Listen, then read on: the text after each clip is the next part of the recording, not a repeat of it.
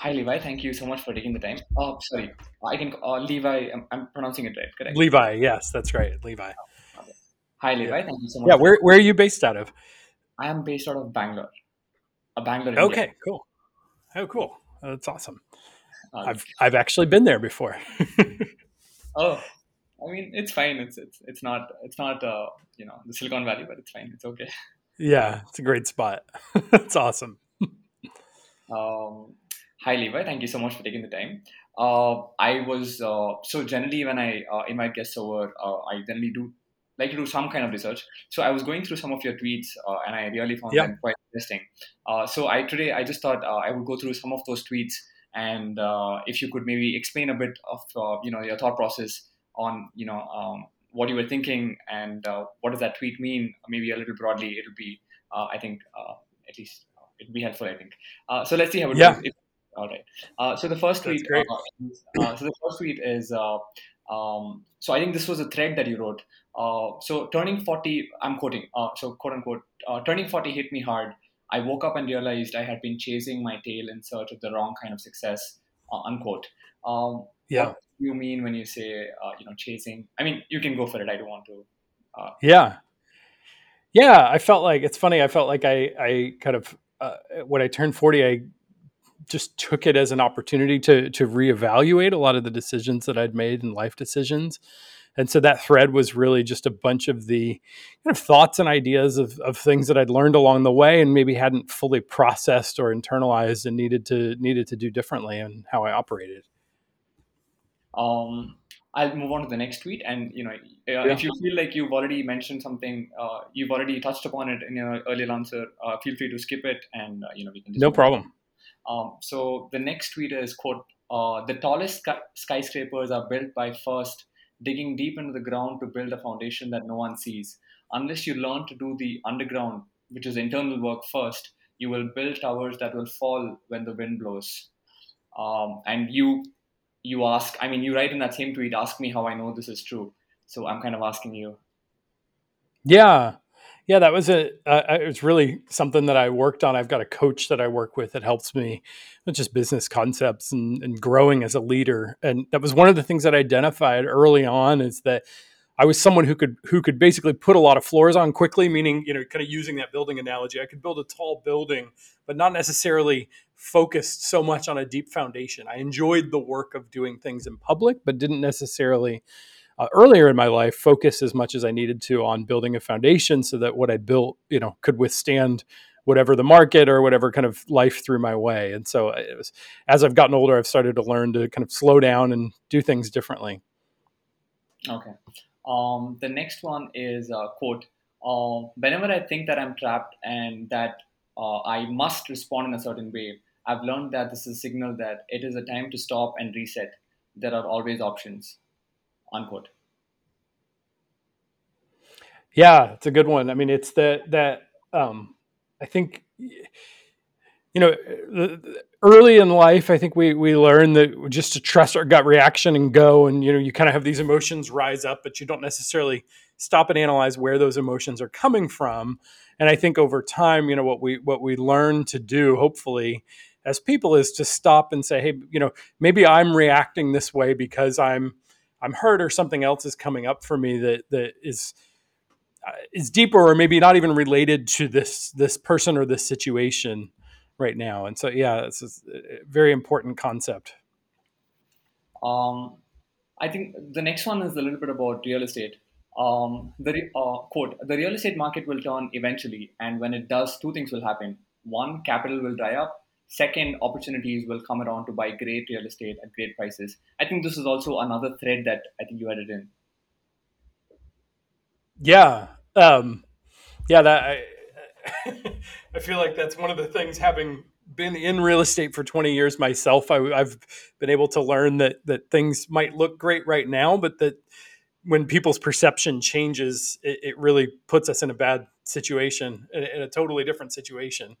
And so, yeah, uh, in building Harbor Capital, we try our hardest to make sure that every deal we do is structured in such a way that even if the market goes down, we're still going to be able to hang on to the deal and cash flow, and it's going to do great.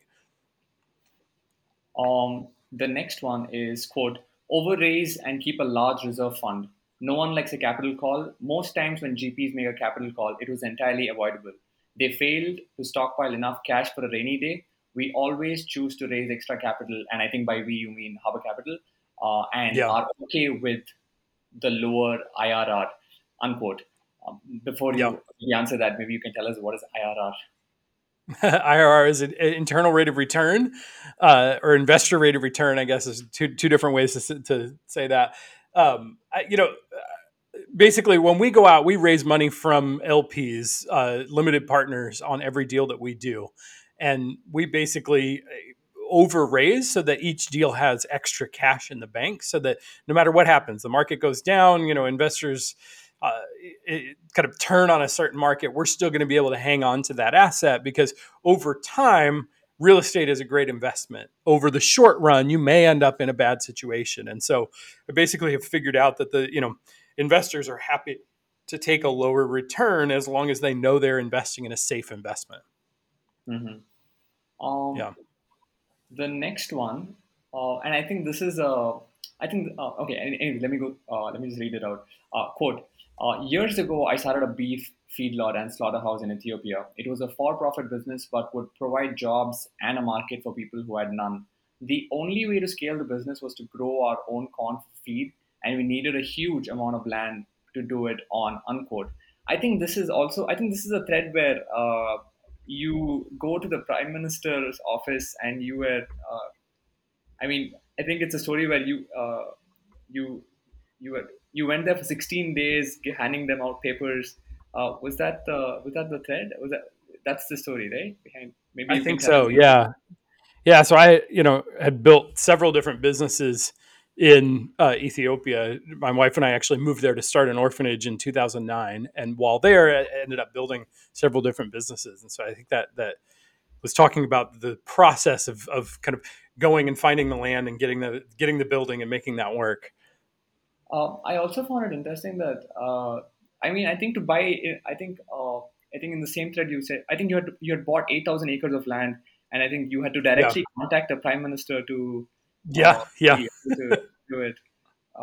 That was kind of interesting. Yeah, Uh, that was quite an adventure, but worked well. And we didn't buy it; we actually were given a 100-year lease from the government. So the prime minister personally made sure that happened. Um, I think I think at this point, maybe since we've already touched upon Ethiopia, I think you have the non-profit that you mentioned earlier. I think I Yeah, think it's called the Elevate Orphan, right? yeah, yeah, Can you tell us a little bit about, so first of all, maybe you can touch about why is Ethiopia, yeah, why are you so, I mean, what brings, I mean, what attracts you to Ethiopia? And out of so yeah. many countries that you can probably invest in or, go. Yeah, so after the 2008 market crash, which was absolutely devastating for me, the business that I had was all in real estate in Northern California, which was hit exceptionally hard. And so after that crash, my wife was really the one who kind of pushed us that direction, and I'm thankful for her for it. We ended up moving to Ethiopia, really to go. We thought maybe 6 months or a year we'd go there and start an orphanage and kind of do something a little bit different with our lives. Spent that time over there and built the orphanage. Is actually still going. It's an orphan care solution where we basically take children from the government orphanage and then place them with local widows and basically rent the house and take care of them. We're no longer involved, but there's another couple that runs the organization and it's still going. Very proud of that organization. So you said that you were hit kind of pretty badly with 2007, 2008, but you Yeah. still ended up going to Ethiopia, and then you decided to go and help some other people out. Uh, Yeah. that like what was the reasoning behind? I mean, I mean, honestly, I think, to be honest, I think it was kind of selfish. It was this, we thought we were going to go do something good and different and connect as a family. And I mean, it was substantially harder than you ever could have imagined, that we ever imagined going into it. It wasn't, we thought it was this kind of romantic notion of go live up in the hills of Ethiopia and have all these, wonderful things. But it was a challenge. It was extremely hard. It was raising money from donors to build the organization was hard. Working with local uh, local people was tough. I mean, we just had a crash course, through for years in trying to figure out how to do business in a place like that. That said, so thankful for that time in our lives, and so thankful for what we were, what we learned and were taught by the local people there. I mean, it was just an absolutely incredible experience. Can you tell us a little bit more about Elevate Orphan? What does it do? Like, for how long have you been working on Elevate Orphan, etc.? Yeah, so we're not working with it anymore. About 6 months ago, we handed it over to another couple who are running the organization. There's about 45 staff, and gosh, I've lost count of the number of kids, but it's around 100 kids who were taken out of the government orphanage and then placed in these, we call them forever families. And so basically just rent a bunch of houses around the city and or around a neighborhood, and then have a center that the kids come in and they get tutoring and things, and then they're all sent to a private school.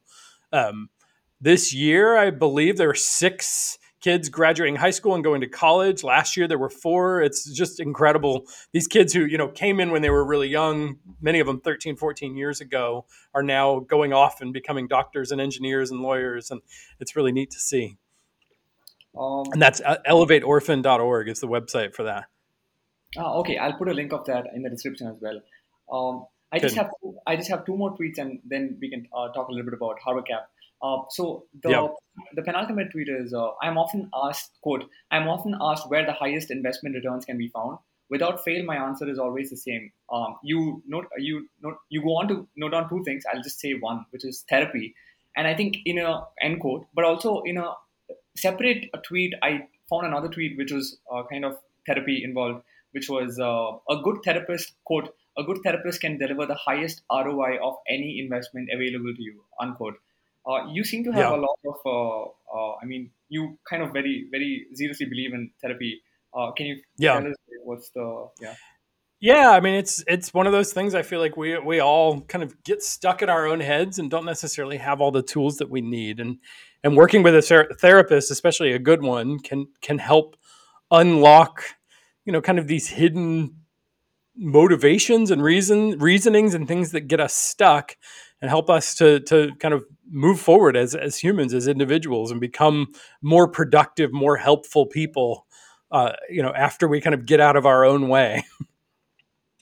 The last tweet is, quote, 99% of investing is doing nothing. Trust that time in market really beats timing the market, and you'll win twice. You have more peace and make more money, unquote. Yeah.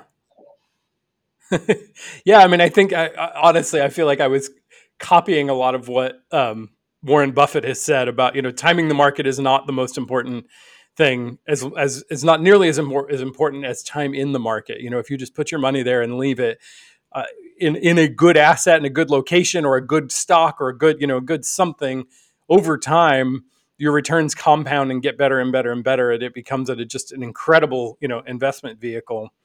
I think often we're kind of caught with the fear of missing out, and we take too much. All of us we get attracted to something that looks great, and we think it's going to make a bunch of money quickly, but most of the time those things don't work out. And so, really, what we need to learn to do is be more patient.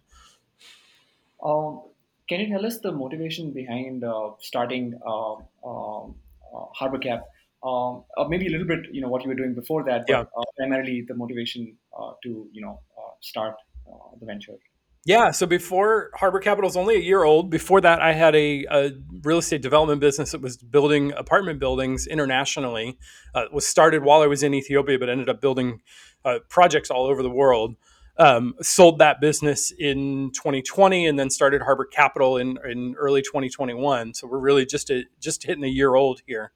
Um, Harbor Capital, we buy Class B industrial buildings in Texas, big cities. So Houston, Austin, Dallas, San Antonio. Texas is growing quickly population growth, businesses are coming here, and there's just a strong demand for more industrial space. And so instead of building, which I've done a lot of building and have realized that the lower risk and higher reward can be had by scouring the market and finding great deals. We buy existing buildings and hold for the long term. Not that we will never sell, but for the most part, we don't sell assets. We just buy and find great tenants and have them cash flow and hold them. Um, you like you said, it's only been about a year since you started Harpercap, and you kind of started when not when probably not when the pandemic was at its peak, but also during the during the pandemic per se. What was the effect of did you face a lot of trouble due to the pandemic, since it's a real estate business per se? Can you talk a little bit about that? Sorry, you cut out. Can you say the question again? I couldn't hear you. No problem.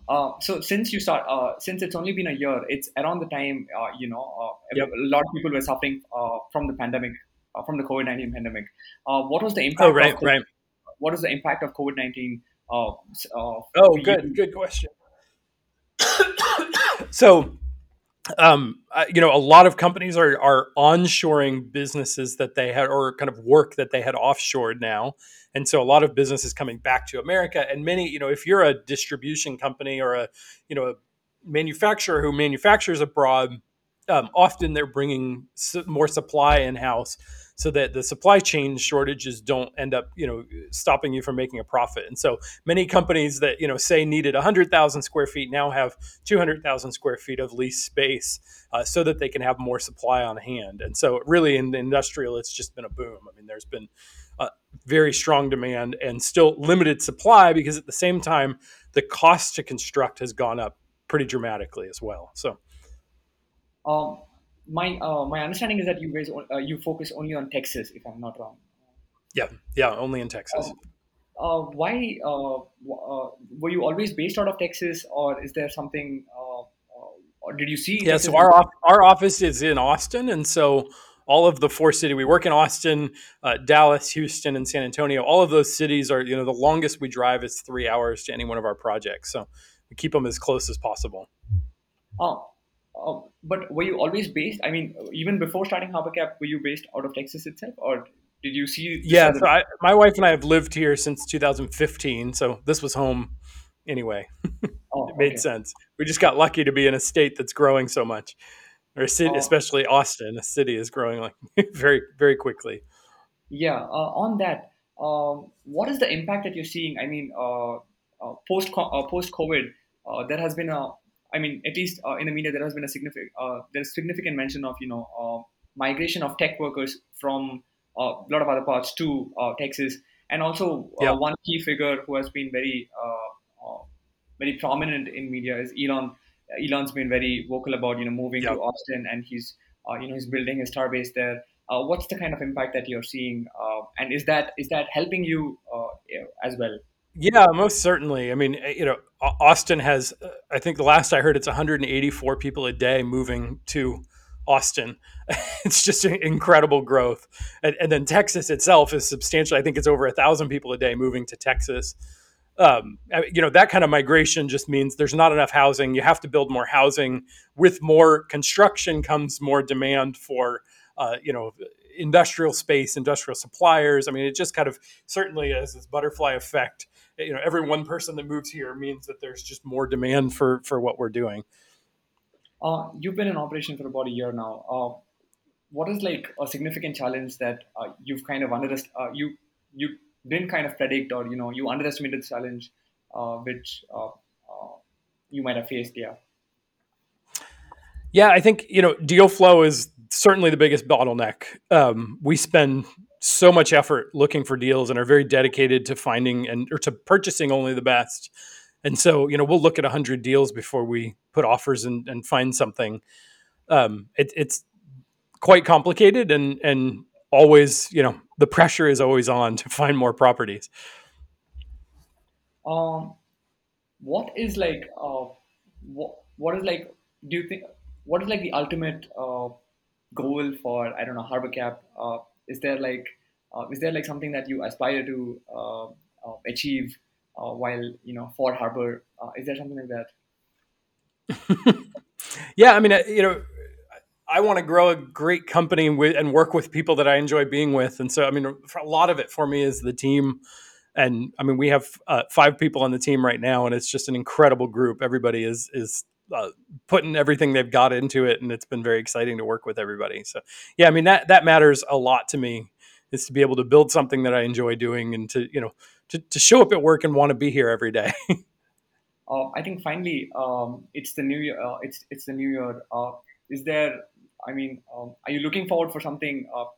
Maybe on Hubcap, but also on a personal note. If you're, I mean, if there is something that you've planned or something that you're looking forward to do, Yeah. support Yeah. So achieve our in the goal for the year is to buy $100 million worth of property. We don't set that goal as a, no matter what, you buy a property even if it's bad, but we do set it so that we can kind of set our internal goals, or internal, sorry, not goals, our internal systems around, how many people are we going to need to hire, how much are we going to need to do to be able to support that kind of deal flow.